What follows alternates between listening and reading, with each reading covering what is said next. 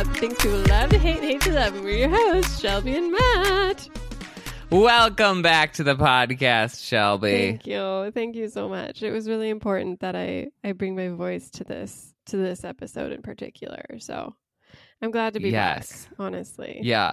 I got a weird, frantic text. I don't know what, end of December that was like, I have thoughts about Wonder Woman, so I'm coming back on a podcast. And I was like, do you want to come on it normally? Yeah. Do you want to be a guest? What is this? You're like, I just want to talk about it, and then maybe I'll come back. Maybe I won't. Yes. It depends on all of these other things. So who knows what Shelby's I'm just plans waiting are for the emails that are like, where's Shelby? When is she coming back? What's happening with Shelby? We haven't gotten a lot of those. Honestly, we've gotten a bunch that are like, wow, the podcast is so great right now. I don't know. I'll check the email and verify if that's true. I doubt we got emails, period. But maybe there were some Swifties who popped in to tell you how you're rubbing off on me in all the wrong ways and ruining my Truly. I saw the Instagram post where people were like, I can't believe that neither of you liked this album. And I was like, look, I liked it more than I thought I was going to. I had the lowest of expectations, but you two just really dragged it through the mud. Well, I wouldn't say we dragged it through the mud. And I will also say that it's grown on me in a way. Like Lover, I thought I loved, but having listened to it later, I was like, well, this isn't my favorite Taylor album. Whereas Evermore... so now there's multiple albums you don't like by Taylor Swift. Whereas wow. with Evermore, it's grown on me more after listening to it. So I guess I would put it in middle of the pack more than bottom. But yeah, I still believe there's highs on that album, but there's also very low lows. So... I literally forgot every Taylor song update, on that album except for Marjorie. Yeah.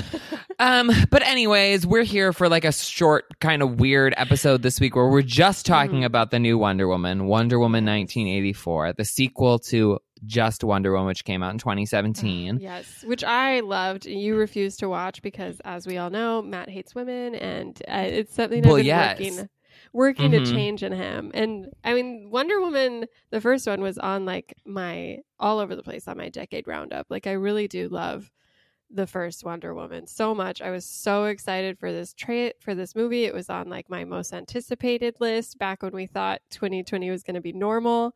And I was all on board with the 80s jump. I was excited to see how they worked Chris Pine back into everything. I'm a Wonder Woman stan. We had considered naming our child Diana because of our love for Wonder Woman. That's oh my gosh. I'm glad that didn't happen. Yeah, that was a close call right there. We thought it was okay, we can't because Princess Diana is still what everyone thinks of, and I'm not going to be naming my child after the crown. And so we paused on that, and then also it's hard to name a child after someone that's still in the zeitgeist because you don't know how it's going to go. So yeah, we paused on it, and it probably worked out for the best. I mean, just look at what happened to me naming my child J.K. Rowling Huff, and now it's just a disaster. Yeah. No, I mean, despite my initial just not wanting to watch Wonder Woman because ew, women superheroes, ugh, gross. Yeah. No, I did watch it before I watched the new one because I was got to do my due diligence, and I really liked it. The first one's thank you. Wonder Woman lives on this secret planet that's full of female warriors. Yes, she I can't remember exactly how, but she escapes the planet or gets lost on the planet. She has to go fight. She has to go fight. It's not a different planet. Let's just keep the interstellar. Island. Sorry, island, not planet. It exists on this world. Yeah. Yes, that is true. But she goes and fights World War I with Chris Pine. And there's sort of there is a big bad guy, but a lot of it is just her fighting soldiers and stuff. And I thought it was really, really well done and very fun. And in the scope of superhero movies, which everyone knows I hate, was, very tolerable. It was more than tolerable. It was revisitable. Don't you think? Wouldn't you rewatch it?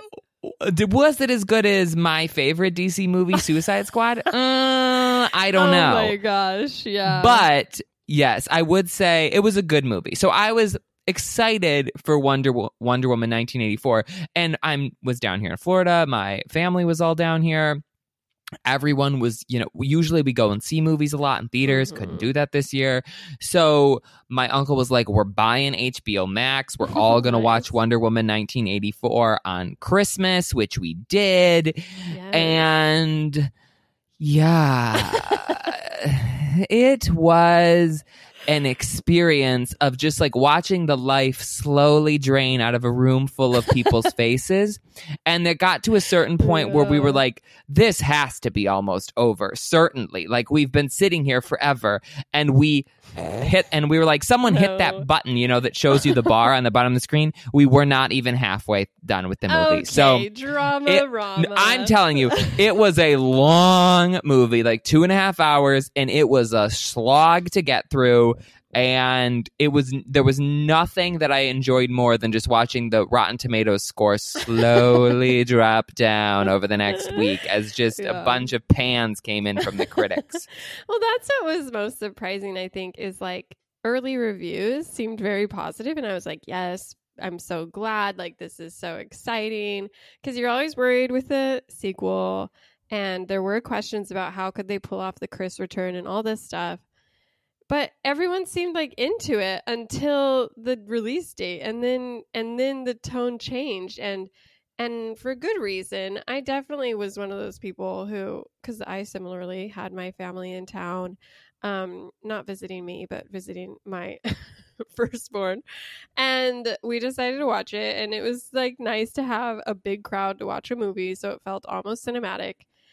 And yeah, I could feel their eyes on me mostly because, again, my stanhood for Wonder Woman, and it was just like, it was sad more than anything to just feel like disappointed by it, because none of it really, I mean, some of it works for me, but overall the storyboard of it was just like, what were they thinking? And it was so disappointing because Wonder Woman, like you mentioned, the first one was so well mapped out, thought out, like planned, and it was a very insulated story, even with its like big, it's like she's stopping World War I or whatever, but it all felt like very small scale and reachable as an audience member, whereas this was just like all over the place, and I still frankly could not tell you what like who the villain was, and like what his motivation was, and like what was happening, and like why it was happening and how it was happening. It was all just very muddled, which is disappointing.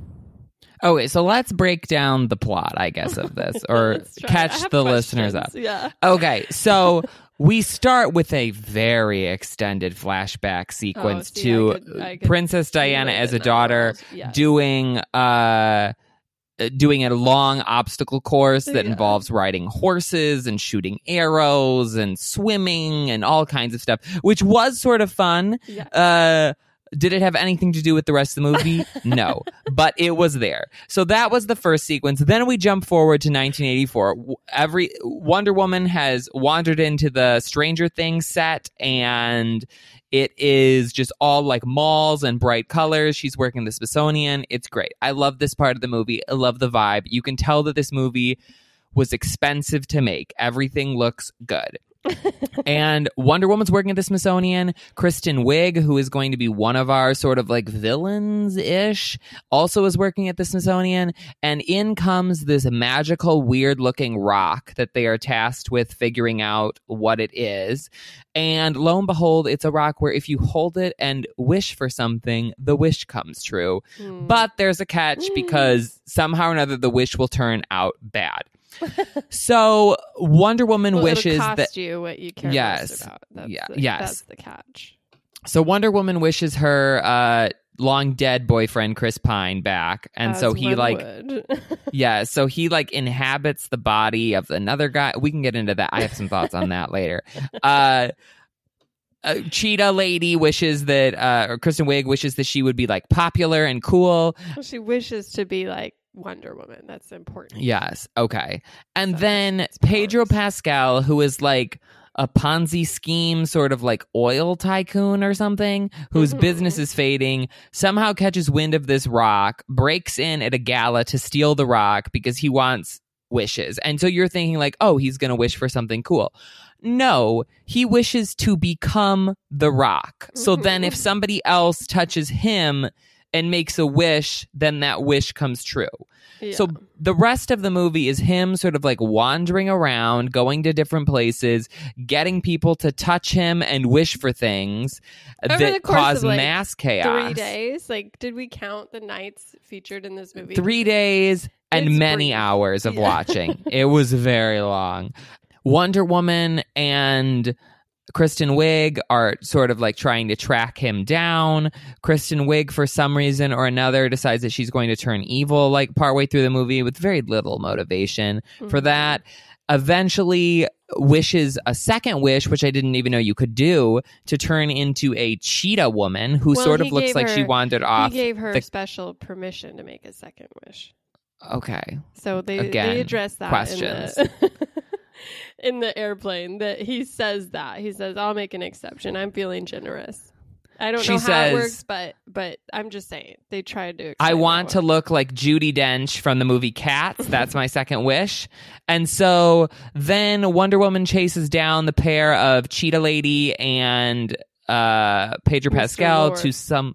Yes, Maxwell Lord to some kind of like, I can't even remember, like a missile launch site or something. No. And they all have like a big skirmish. It's important, Matt. It's a secret broadcasting studio. So somehow the U.S. has made it. Oh, so that yes. They can interfere with any TV in any of the worlds. And so he is able to broadcast worldwide. Because then Wonder Woman is like, oh, all of these wishes are bad. We all have to renounce our wishes. So she renounces her wish and Chris Pine is dead again. Right. And then I can't remember. Does the Cheetah Lady recant her wish? Or does she just kill her? She does. Because, spoiler alert, she is not a cheetah by the end of it. Okay. And then Pedro Pascal recants his wish, and then Wonder Woman goes on TV and gets every single other person to recant their wish, and everybody lives happily ever after. Yeah, but it's long, and there's a lot of like weird twists and turns, and the fact that Pedro Pascal becomes The Rock just is a weird choice and doesn't quite work. It's confusing. Well, yeah. I mean, it's all a mess, and it's hard to break down because I have micro issues, I have macro issues, and just my disappointment as a cloud over all of it. But with the Mr. Lord of it all, this bigger plot point, it was very confusing because, I mean, once he did that, I was like, oh no, this is going to be like an Aladdin situation where when you wish to become the most powerful thing, like, oh, there's consequences. And the thing is, they don't really answer anything about this rock, including how Lord knew about its existence, because he seemed to seek it out. Like he went on a tour of the Smithsonian knowing it would be there. And it was also wrapped up in this entry scene, like with the robbery at the mall, and there was this secret underground oh yeah, I forgot about that and scene. That's where the rock came from, and so somehow he knew about that, and maybe it's implied he's the one who put the heist on. But then how did he know about it, and how did one, and this is okay this is just gonna be an hour of me asking questions, because I really do wish I could trust that someone mapped this out well, but I really don't think anyone did, because the energy when Wonder Woman and Kristen Wiig first meet is one of indifference, and she's like, whatever, like, have a nice day, lady. I'm not here to make friends. I'm here to pass time and like stop small town mall heists from happening. That's what I'm doing with my superpowers, which is the whole thing. But suddenly she becomes very interested in this rock, which made me think Wonder Woman knew what it was, but then she never really did. But then she still sought it out, and then she was also immediately suspicious of Mr. Lord, and there was just like, it seemed like people knew more than the show ever justified them knowing or explained how they would know it. And that was why I thought that it would turn out that the rock was somehow like held the spirit of some vengeful god, like some god of mischief type thing, which Wonder Woman sort of talks about is like, oh, this is evil magic, I can't touch it type thing. But I thought it would turn out that Lord was like embodied by some dark spirit, and that's why he kept making terrible choices and like failed to strategize in any logical way. But it just turned out that he was just dumb. Like, it's like, Well, he wasted all of his wishes, like literally worldwide wishes, in a single weekend. And I was just like, and all of this happening in a way that instigated basically the threat of nuclear holocaust across the globe. So I was like, what was his motivation? It was just very short-sighted. Did he want chaos? Did he want to be rich? It was confusing because he gets the rock, and you would have to think, like, my impulse, if I ever found a wish-granting rock or a genie or whatever, would be like, okay, I wish I had money. I wish, you know, like you wish for something. Never in a million years would I be like, I would like the powers of the rock like transfer to me as a body, so then I can wish for other. It's the person just who like wishes for unlimited wishes. That's literally They were in the writer's room and they're like, "Oh, let's do this. Let's play this out, man." Okay, well, I would like to talk about this because this movie is significantly worse than the first one. Yes. I have two theories on this. Okay. Theory number one is the same issue that I think we've seen multiple times now with the DC universe, in that they make a movie that is too long to be theatrically released. They then have to prune it a bunch in order to get it down to the size. And by doing that, they make it very confusing and a muddled mush. And then later they release the longer version of it, and it sort of is a slightly better movie. In 2025. Yes. This happened with both Suicide Squad and Batman versus Superman: Dawn of Justice, and they are currently working on a longer version of the Justice League. So TBD if that one turns out well. But that's theory number one. None of those turned out well, but continue. Well, slightly better in the second version. But all of them had that issue, I think, in the shorter version where people were confused. Like, there were lots of things that didn't really make sense because they had shortened it. And like, we've seen that DC will grant the request to have these long-ass scripts and then force people to cut it down. So I feel like that could be part of the issue here, that there was just things that were cut that maybe explain some of this better. I don't know. Idea number two is that they changed the writing staff on this one.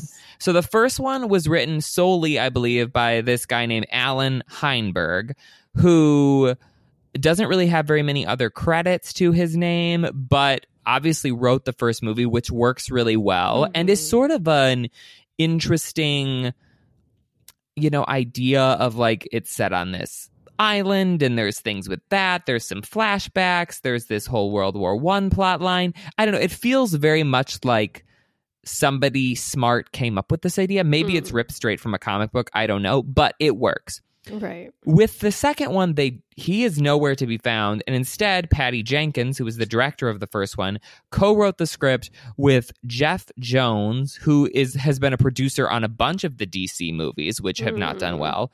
And then David Callahan was brought in, and he was the person who wrote the Expendables movies, which I can say from seeing all three, not a lot of writing going on there.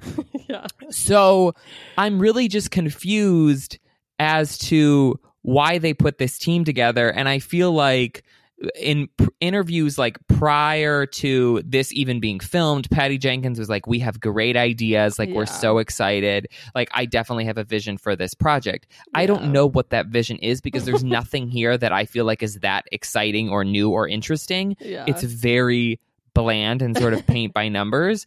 So I just wonder. Let's have it take place in the 80s. And Chris Pine will come back because he was so fun. I think that was the sole idea that was planned out. And then, it's like neither of the villains are that compelling of villains. The plot isn't compelling. The mechanism with the stone doesn't work. The Chris Pine thing is also confusing. So, like, Chris Pine obviously was in the first one, but there's this big time jump of like 80 years. So Chris Pine can't be in this one. He's dead. His character is no longer living, but obviously they want him in it because none of the rest of the cast overlaps. R.I.P. that, like, assistant girl from the first one who was so funny. I wish they could have brought her back. But here is my question, this is my thought in this. I don't think, did you watch What We Do in the Shadows? No. The TV show. So that's like a vampire show. And but there's this idea that I thought could be taken from that and put on this Wonder Woman movie. And that is that that obviously vampires live forever. And there's one of the vampires is a woman, and she has this like eternal love with this man who keeps like being reincarnated in like different bodies through time. And she like falls in love with him over and over and over again. And that's like a funny bit in the show. But I was like, wouldn't it have been better if like, okay, Chris Pine comes back. He's playing like a different character, but he's still sort of like her soulmate. And there's like some kind of weird reincarnation-y kind of thing. I feel like that works better than this wish him back into a different body. Right. I was fine with the idea of a wish bringing him back. Like, I figured it would be something like mythological like that. Like either a villain would be like, I'll grant this for you or whatever. What was weird was how they did it in this movie. And it was a cause for concern among critics too, which is that basically she's at a party and some rando comes up to her and is like, hey, I know all this stuff about you because I'm Steve. And it was very weird because it's a different actor, it's a different face, but then in the midst of the conversation, she becomes so enamored by the fact that Chris has been reincarnated or reappeared that she now sees him as Chris Pine. And so that's how they justify his physicality in the movie, is that she's just so obsessed with him that she's able to kind of picture him in this man's body. But they make mention several times in the movie that, oh yeah, this is an actual human dude who has an apartment, supposedly a life, and Chris Pine has just stepped into it, which is all very, very, very, very morally gray, to say the very least. And there's a lot of criticism of this movie is wrapped up in this, because there are consent issues with the idea of her enjoying the physical nature of their relationship, even though it's with the body of a dude who is not present currently because his mind has been taken over by Chris Pine in some way. Well, it's like Chris Pine inhabits this guy's body and then just forces this body to sleep with Wonder Woman, to go through all of these dangerous fight scenes or whatever. And then presumably at the end he leaves the body and the body's like what have I been through? Which not a great look. Yeah. Kind of creepy. Yeah. It's like, it seemed like an unnecessary wrinkle because you already have introduced the idea of magic. So it doesn't have to be logical. It could just be Chris Pine appears, it's like, yes. It's like, there's a scene in the movie later, this throwaway scene where a man's like ranting because his wish came true. He wanted a farm, but all it was is cows in the middle of the mall in DC. And it's like, so is this implying that these cows were taken from another farm? Like, it's just an unnecessary complication when it could have just been the magic, brought Chris Pine literally back to life. And instead it was just like, oh, let's go rifling through this man's closet and comment on his music choices, and it's just weird because everything in this film is more complicated than it needs to be. The whole rock thing is weirdly complicated. If you want to do a wish granting thing, you could have done it in an easier way. 100%. There's the issue with The Rock is that so he wishes to have the powers, but then he just continually botches how he manages these wishes, and it seemed like intentional how bad he was at doing this, because one of the first major missteps is that he wants to be an oil king. So he goes to the current oil king and is like, give me your oil. And the oil guy's like, oh, I already sold it. LOL, joke's on you. And so in retaliation, he takes his, manpower. And then the guy's wish was to basically, build a wall around his city and block access. It was very weird, very, very uncomfortable, just global politics there. And that launch is this worldwide crisis that's about to start World War III and eventually ends in both. Just there are a series of just crazy wishes that I think take place over a single day. It goes to nuclear war with the US and the Soviet Union. And it's just, that's what boggled me. It's is this guy not slowing down enough to think, wow, I really mess this up, I'm not going to be able to enjoy my wealth, my oil, my fame, because I'm about to blow up the whole planet. He seemed very sort of unhinged through the whole thing. So I wasn't sure if this was supposed to be like he is mentally unwell, and so he's not really thinking about these choices. He's just like flailing. But except he seems he's granted smart enough to cycle. Get the stone in the beginning. Yes. So I don't know. It was confusing to me. Yeah. The whole frigging thing. Well, I mean, let's talk about the cheetah of it all, the girl power angle. Yeah. I mean, Kristen Wiig is in this movie. I like Kristen Wiig in things. There's only like a certain type of speed that she is capable of, I think. But I thought that they used her well in this, especially in the first half of the movie where she's supposed to kind of be this like awkward gemologist at the Smithsonian. I felt like she encapsulated that really well. And then when she has to make this switch to becoming this very chic, popular person, I thought she was also able to handle that well. The script, though, I think, again, is the issue where she then makes the switch from like good gemologist to supervillain in the snap of a finger. And then we get this ridiculous like physical transformation using CG that literally looks like one of the cats out of Cat. And she's not scary. Wonder Woman in all of her costumes and all of her looks always looks like immaculate and so regal, but like a warrior at the same time. And then we just get this weird, like creepy Catwoman, and she's looks like a cat in one episode or in one scene, and it's like in the dark. It was just like, what is this? Well, she's like, from the comics, so she existed before. Well, I mean, I'm sure obviously all of these people are from the comics, but like if you're gonna like pick a villain and go with it, and then make the villain villainous, don't give us female rage, several villains that like sort of don't really make sense. Right. I mean, that's what's interesting is the idea. I like the idea of it, right? Is that there's a crossroads where every person with superheroes can either become a villain or a hero with superpowers. And like, that's something that a few movies have explored where it's like, am I going to be leaning to the good side, the bad side? And I think they wanted to do that in this movie with her character where she asked to be like Wonder Woman. And so she suddenly gets all these superpowers and this super strength and this super beauty and everyone loves her. And instead of being able to enjoy it, she becomes obsessed with like vengeance or justice or overpowering the people who have always stepped on her, which I think is on paper an interesting idea, but it's just rushed through here with her taking on some guy who catcalled and then tried to assault her.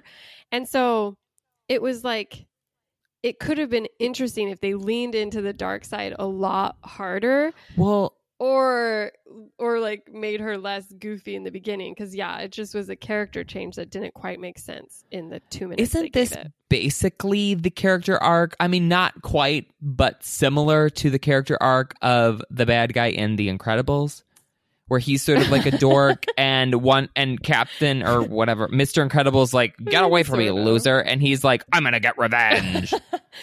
I mean, in a very, very, very, very, very, very general sense, I feel like we could find some better comps, but sure. But the sort of like dork who's stepped on and then becomes a villain, that's like something that we've seen plenty of times before. Right, but this was an interesting angle with this, like, the female rage of it all. Yes. Because the whole movie is very hyper-focused on how attractive Diana is, and she's constantly having to push off suitors. Like, she walks through a crowd and just, like, men come to her like flies.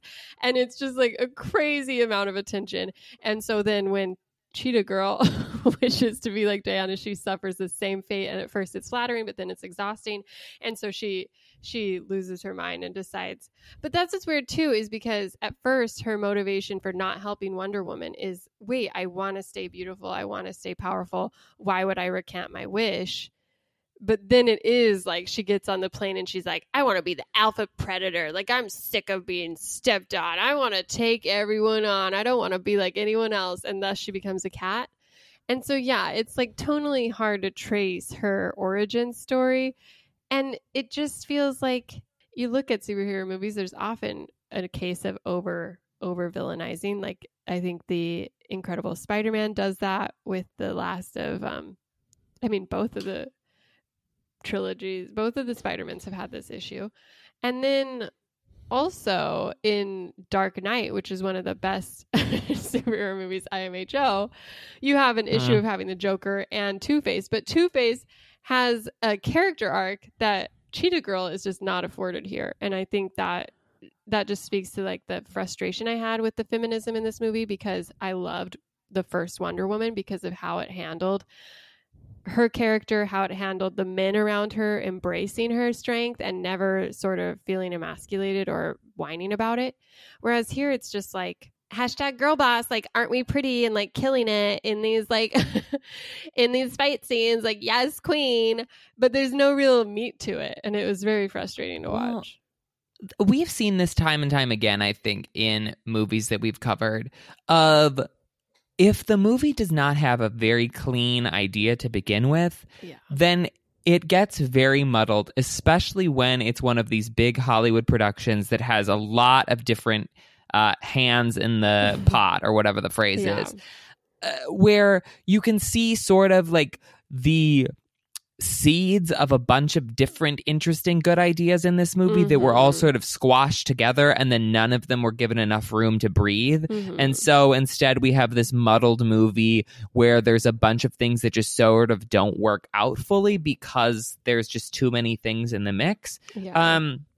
Which brings me sort of to the question about the release of this movie, because it was originally supposed to be released in it was originally supposed to be released in December of 2019, which if they had hit that date, it would have gone in theaters, without a hitch. But then but then they moved it even earlier to November 1st, and then they bumped it to June 5th, which was the date that it was supposed to come out pre-COVID. Right. And then obviously COVID happens, it gets bumped to August, and then October, and then eventually to Christmas. And then we find out that it's going to be released on HBO Max as well as in theaters. And this is that's a whole nother saga that I'd like to talk about in a second. But I wonder, we've seen with a number of these movies now that have gotten put out on streaming platforms instead of kept for theaters, and I feel like almost all of them have been slightly disappointing. And it feels like studios, I don't know if the studios are aware of that fully or not, but it feels like that they are sort of dumping the things that are the big projects that they don't have as much confidence in, and then that there are certain projects that they keep saving instead. And I wonder if Warner Brothers didn't look at this movie and think, it's going to get a big draw, it's going to get a big audience, and maybe it's better to put it out when it doesn't really have any competition and can sort of be on streaming than to wait until it comes out with the glut of movies post-COVID, where if it's bad, it's not going to make as much money, so let's dump it earlier. I'm just thinking of that, like, especially as to relates to Mulan and to New Mutants and to Tenet, all of which were movies that came out and sort of had like responses instead of like, oh wow, this was fantastic. Yeah, I feel like it's tough to say, because I'm sure, like, I don't know, even the early reviews of this were like, wow, this is fun, and there are people who still found this fun and like enjoyable. So I don't think people thought it would be a total bust, and I feel like in pre-COVID, like, this movie still would have been a huge financial success, whether or not it was a critical success. But and that's also like Warner Brothers announced that they'd be sending all their movies to theatrical and HBO at once. So it seems less like a lack of faith in Wonder Woman in particular, and more just a sign of the times type thing. But I do think it hurt Wonder Woman, because there's something more fun about a theater that I think you'd be able to excuse some of the bad stuff in this. But when you're sitting with a group of friends, being able to talk over each other and point out issues as a movie's happening, I think that it's easier to be critical of it, right? I mean, I guess. But my question is just like, presumably all of these movies are done at this point. Like these studios have dozens of movies that are completely finished, and they're not releasing most of them. Most of them they're keeping, but they're releasing a choice few. And it's like, how did they decide that it was going to be Wonder Woman that they were going to release and not, Dune or something else that's coming down the lineup? And I wonder if it's partly because they feel like, well, this is something that we can afford to lose, where if there's a movie that they're like, this is amazing, they want to keep pushing it back. Like, how has Jungle Cruise not come out yet? You know, that's going to be amazing, I guess, is what you're arguing. So yeah, but so another issue then, which you sort of hinted at, is that Warner Brothers announced that they were going to release their entire lineup of movies for 2021 all on HBO Max at the same time that they're in theater. And then they're doing this weird thing where it's only on HBO Max for a month, and then they're pulling it off HBO Max and it's in the theaters for another 2 months, and then it goes back on HBO Max, which I'm like, is there a lot of money to be had in theaters in the second month that a movie is out? I'm slightly baffled on that prospect. But the weird thing is that Warner Brothers did the full-on negotiation with the Wonder Woman team, where they paid Gal Gadot and they paid Patty Jenkins like huge sums of money. They negotiated with the distributors and all kinds of things before they could put it out on HBO Max. And then like 2 weeks later, they announce, yeah, we're just bumping everything else to HBO Max. Nobody knows. They don't talk to any of the filmmakers. All of the filmmakers are upset. Everyone's posting things about how Warner Brothers is the worst studio on Twitter. It's just sort of a weird move. I mean, I don't know if there's really anything to say about it other than it's just like COVID, strange. Yeah, like, who is doing business at Warner Brothers? Like, who is in charge? I know, but ultimately, I think it'll work out for them. Okay. I mean, it's just so hard. 2020 was such a weird year. COVID did such a weird number on Hollywood and all these movies. So who knows what will end up being the smarter long game. But I feel like people watched it, and like you said, you bought HBO Max to watch it. And so, every month you'll have to decide if you're going to keep it open for the next movie that's going to be released by Warner Brothers or not. And so, I don't know. I feel like I can see the strategy behind it. That's less, let's get rid of these like dumpuary type things and really try and strategize in these weird times. But I really do feel like we have to talk about the Gal Gadot of it all, because I'm curious. Like, I loved Wonder Woman. I think she is very well cast as Wonder Woman, but I will say she was asked to do more in this movie than I think she as an actress is capable of. And I don't know if that was just my disappointment, or do you agree? Like, I don't think she is the strongest actress in the movie.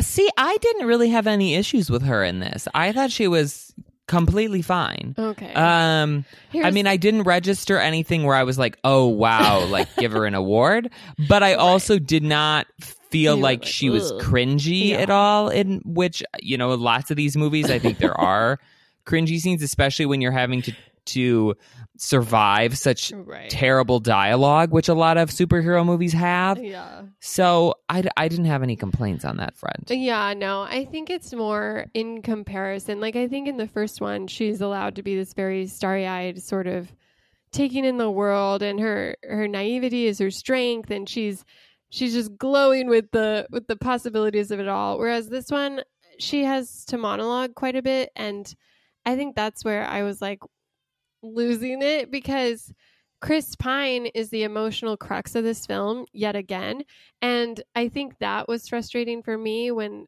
in the first one it's very much Wonder Woman, and Steve is a partner in that, but Wonder Woman is allowed to carry a lot of that emotion and kind of the disappointment with humanity and working through those complex feelings of like wondering what it's all worth and what it's all for.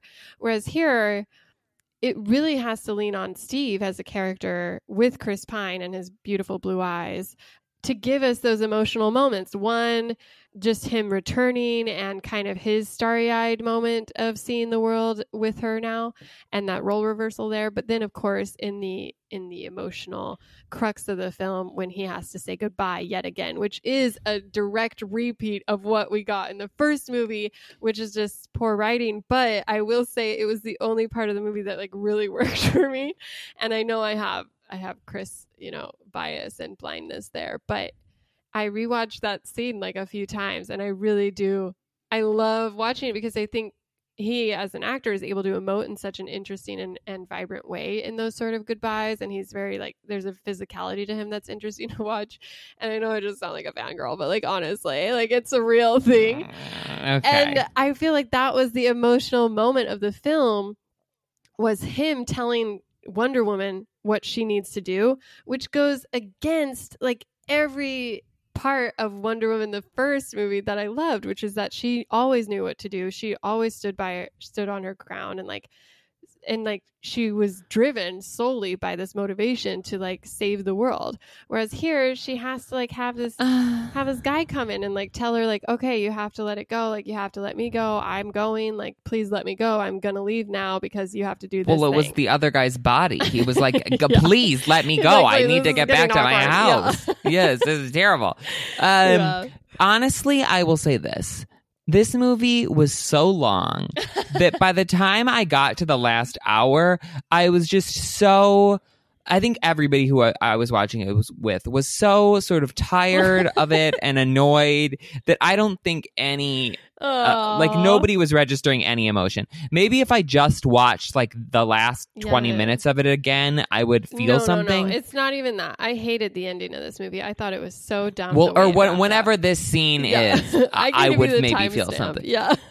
But I didn't. It's when she finally figures out how to fly, which I thought was a very powerful moment that worked. And I thought that touched on the only thing that worked in this movie, which is when the Wonder invisible Woman is jet. Allowed to, she's allowed to like learn and grow and be more. And it's like, honey, what have you been doing with your life for 80 years? That was a huge frustration for me, is trying to make sense of this character whose sole motivation in the she's first been doing museum work is to stop World War I. And now she's like, what? Stopping mall crooks? Like, it's like, that's how big your world has gotten, Wonder Woman. It's like, you're just going to stay in DC and solve these little small town crimes. Like, it just...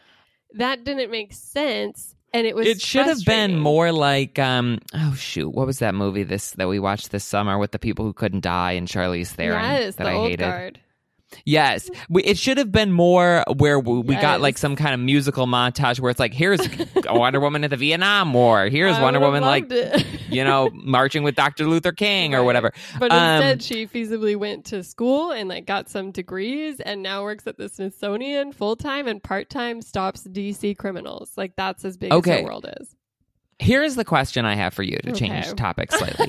This was a big talking point in my family while we were watching this film, was that everybody felt like Chris Pine looked significantly older in this movie than he has previously. Like, he is definitely aged. And I was sort of like pro that, because I think Chris Pine must be, not doing a lot of, like, he's not getting his filler, he's not dyeing his hair, like, he's very natural looking. Yeah. Yes, which I like. He's got the but everyone who I was watching it with was sort of like, wow, does he look old? Oh my And was this something that you were into? But here's the other thing. You probably are like looking at pictures of Chris Pine more regularly than my family is. So maybe you didn't notice the aging as much. No, I definitely did. I was like, oh, there's some salt and pepper going on. Like, we obviously rewatched the first one in preparation for this one. So there is like a definite difference that you notice.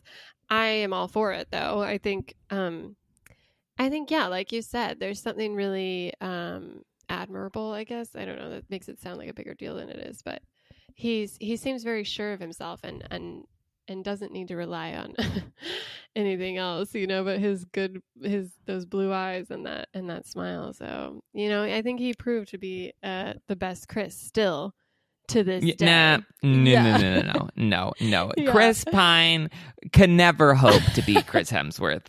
We can. I mean, you would say he's top 2, though. You think he comes in second? I don't know. It's tight between Chris Pine and Chris Evans for me. Chris Pratt is definitely last, and Chris Hemsworth is definitely first.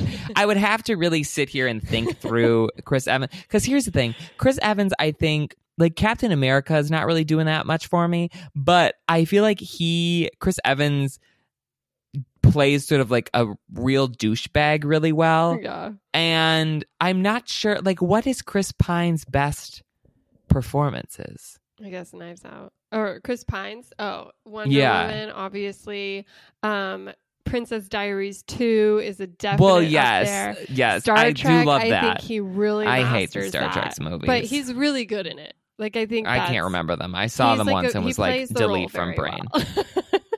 Okay. But anyways, I think he had the most fun in this movie. He was allowed to have the most fun in this movie. He had the best line in this movie when he says, well, shit, Diana. I think that delivery alone is like an Oscar. You don't think that Pedro Pascal is having the most fun in this movie because he is working hard. Yeah, I don't know. I think that, yeah, I agree with you. It was just there was something that felt like a slog about it. And that's the furthest thing I ever felt watching the first one. And I think that's frustrating to feel like someone, who was kind of thrown a bone with Wonder Woman. No one thought Patty Jenkins would be able to pull it off. They didn't think it'd be like a big hit. There wasn't a lot of confidence in that movie. And so it was sort of this underdog moment where she proved like, yes, women can tell women's stories better. And I can tell a huge blockbuster like, superhero flick, which I think she was one of the first women directors. I don't know if there has been another woman director for any of the superhero movies, but it's like, and to take all that success and come out the gate swinging with this is just like so disappointing. Bring back the men. Got to get the men back involved. No, that's my takeaway. I think women are allowed to have bad movies too, but women can't make movies. Get them out of there. I'm saying that she let go of what really worked in the first one to make for shinier and bigger and louder set pieces in this one, which sometimes paid off with the invisible jet moment. And that was a big moment. Very cool. And then other times very much did not pay off with the confusion around this wall appearing and then nuclear war almost happening. And it was just like, and also this idea of this broadcasting station reaching the whole world. Yeah. Let's not even get into that. That's just... not even the technicals of it, but just the emotional speech we're supposed to feel when Wonder Woman's like lying on the ground. She's like, recount your wishes. And everybody recuse themselves of their wishes. Is like, as if, people, this isn't happening. Like, we just lived 2020. Like, I guess we're jaded now more than they thought we would be when this film was originally made. Because if you can't get people to wear a mask, there's not a chance in how you're going to get them to give up $1 million and unending wealth. Yeah, like, please. Yeah, that was the most frustrating. It's just, it was so twee in the end. And it's like, this isn't...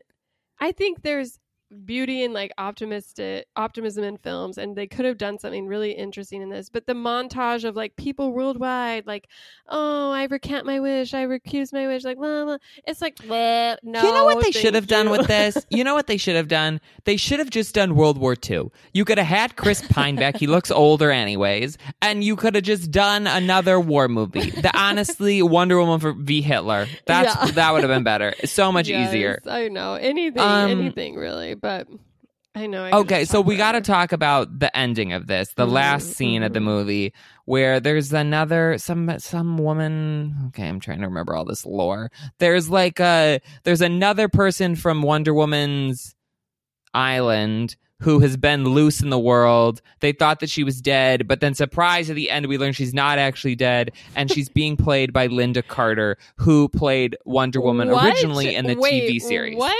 Wait, what are you talking about? The like mid-credit scene with Linda Carter? Yes. That's all wrapped up in that. I literally just thought that was a cute nod to Linda Carter, but you're saying there's all this lore about it where she disappeared from the island, and now... Did you not watch this movie, Shelby? I did. The person whose armor she takes, remember there's that plot line of like whatever, and then she gets that special armor? Oh, so the special armor belongs to Linda Carter. Okay. Because she somebody asks her in that post-credit scene what her name is, and she turns around and she's like, I'm Astoria, or whatever her name is. Yes. So I guess Linda Carter is a good guy, a bad guy, a mentor, or something in the third one. Okay. I really just thought it was some dumb throwaway, like, okay, cute. Shelby, my gosh, you're supposedly the Wonder Woman. You were too busy Googling pictures of Chris Pine shirtless on your phone during the credits, and you missed the Linda Carter. I wish the credits could have redeemed the movie, but it was just like, what is this? There was no way to redeem that movie. It was so long. Yeah. Are you excited? So, do you have hope in the third one? Are you excited for the third one? We have to wait for a new Suicide Squad, a movie on The Flash, Aquaman it's a long time coming. I'm gonna say that this bad Wonder Woman is still better than any of the DC movies. Like honestly, except Birds of Prey. Birds of Prey was better, and I think Shazam was better than this. Shazam, interesting. Yeah, I forgot about that. The revamped Suicide Squad, I think is my favorite. Better than all of those ones. So those were. It's definitely better than any of the Dawn of Justice. Margot Robbie by herself in the Suicide Squad was better than this movie. No. And I will stand by that. But I do think Patty Jenkins has set herself up for success by distancing herself from basically Justice League, because the Wonder Woman in Justice League is a Wonder Woman that I could write a treatise about, which is just such a disappointing turn for her. And so hopefully there is a redemption in the third one where, I don't know, I guess in the 90s. Do you think Chris Pine but like, is Chris Pine coming back, or is it just... I think Chris Pine has paid his adieu. You know, he's had his final swan song. They let him have his encore, and now he's gone. I think the third one will have to be like within the time, like in present day. Ugh, I hope not. I feel like they'll want to do something where it's connecting to something or another. You're probably There's right, enough but of these. I wish they wouldn't. Well, yeah. Honestly, go back. Like, show us what she was doing in the 50s. I don't care. Give us another obstacle course. How she was riding that horse. Any of it. Also, I just want to talk about the obstacle course for a second.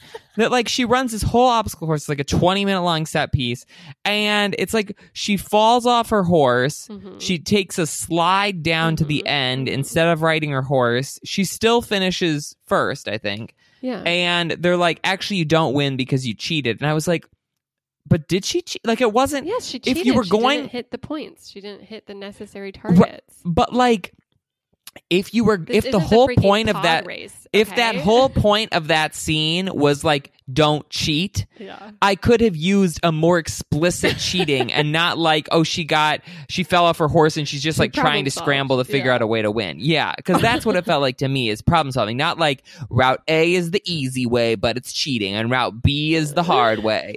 Well, I see your point. Yeah, that I love those flashbacks. The whole movie was bad. I'd take a whole movie that just takes place on that island with young Diana, who's just a delight always. But it was a stretch to make that the theme of the movie, because it's never really revisited in a logical way. So yeah, cheating is not really a theme in the movie. Yeah. I was also disappointed because every time I saw the young Diana, I thought it was the girl from the Florida Project, and it reminded me of how good the Florida Project was, and then how bad this movie was. Okay, Now Later Never. I think this is a full-on never. There's worse things. It's so long. There's a lot worse. I mean, there are technically, but this movie is just so long. Yeah. It's so long. It's 2.5 hours long. But you have some fun moments where there's a Chris Pine trying on outfits montage. There's a Chris Pine in an invisible jet montage. There's a Chris Pine. I'm going to have to cut this. You're too thirsty. Poor Rob is hanging out with your baby in the other room, and all you're doing is salivating. You're talking about Chris Pine. Get it together. No, there's some good moments in this. And like Kristen Wiig's having fun. Like there's some fun costumes. There's a great score. Like I think everybody's having fun. No one realized this was a bad movie until it came out. All of the actors were like, this is great. Yeah, it's unfortunate. But let's get into this rapid fire questions. I didn't even come up with any of these. I forgot that this happened. That's okay. So just ask me questions. Okay. I only came up with a couple, but okay. This is one that's on theme with what we were just talking about. If you could change someone you know, not like someone close, just like, you know, someone, a grocer or someone your mailman, into Chris Pine, who's devoted to you, would you do it? No, because I don't like Chris Pine that much. Chris Hemsworth. And also, it's creepy. I mean, maybe, but like, is it still their body? Yes. Like, I have questions. So, I don't want. But you're able to see them as Chris Hemsworth, So it's like, I am now in love with. Yeah. Everyone else thinks I'm in love with my mailman. Exactly. But I'm like, no, it's Chris Hemsworth. And they're all like, you're crazy. You know what? That sounds a good idea for the third movie, is just everyone watching Wonder Woman date this guy and pretending it's the pilot. I guess it's like a shallow. That is a movie, yes, but it's not a good one. Yeah. Okay, here's another one. Which 80s reference do you wish they had managed to squeeze into this movie? Oh, which 80s reference? Or like an 80s thing. Something 80s adjacent. Something 80s adjacent. You know, I loved the shopping mall, and the Walden Books reference really did it for me. I'm trying to think of other like 80s things that I'm really just racking my brain through Stranger Things stuff and trying to figure out what they could have brought over. Yeah. I don't know. I don't have anything solid. Do you have something? Well, I feel like they could have given Gal Gadot like more of an 80s vibe. Like she was very like like some Farrah Fawcett hair. Yeah. I would have been into that. Yeah, it seemed like a feathered hair. I would any era, and it's like okay, like or a perm. I would have loved her in a perm. Exactly. It's like yes, she's a god, but she's also very new to this world and would have been very into everything they do. She has no way of knowing that what the 80s trends aren't going to last. So I think she should have gone harder into the 80s, honestly. Yes. Yeah, definitely. And then, okay, right this second, you are granted one wish. What would you ask for? Right this second. You have to say it right now. Right now. Money. Money. So uncreative. I feel like, yeah, that's the easiest, though.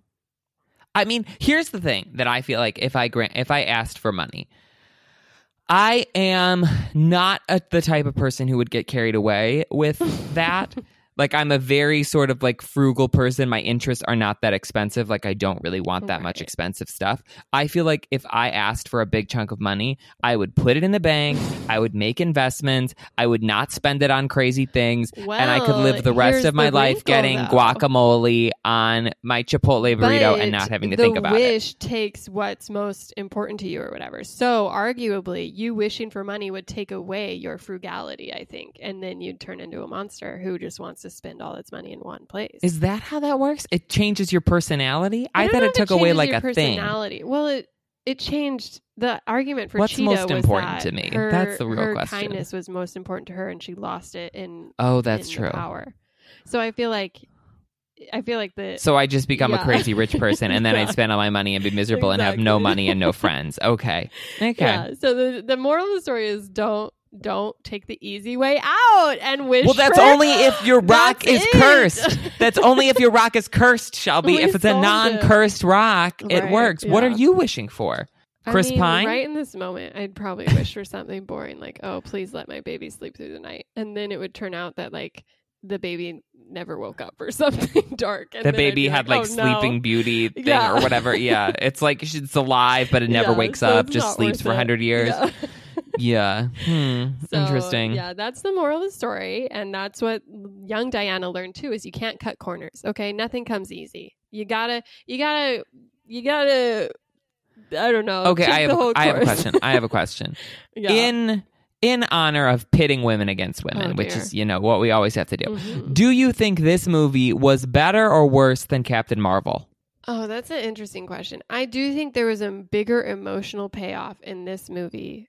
For whatever reason, it worked better for me than there is in Captain Marvel.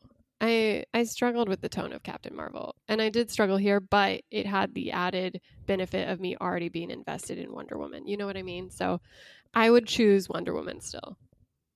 I liked Captain Marvel a lot better than I like this movie. Yeah. Well, and honestly, I liked Captain Marvel probably on par with the first Wonder Woman. Oh, wow. Maybe that's not true. Yeah, but I did like Captain Marvel. I did not think that it was a bad movie. Yeah. Yeah. I mean, but sure. There you go. Okay, well, Wonder Woman. That's it for this week's episode. We'll be back in some kind of more normal, permanent capacity, possibly next week. We'll see how. I mean, my baby's having a meltdown right now, so maybe she's anti-podcast, but we'll just wish the baby falls asleep, and maybe it'll happen. Yeah. You got to get the rock, rub the rock. Well, thanks for coming back, Shelby, even if it was for such a horrific film. And thanks, everyone, for listening. Follow us on social media at PSUWrong. Email us at psurong@gmail.com. Leave us a review. We do have reviews, Shelby, and I've been saving them to read with you, but then I forgot to read them. Exciting. Okay. So we'll save those for another time. But anyways, see you guys next week. Bye.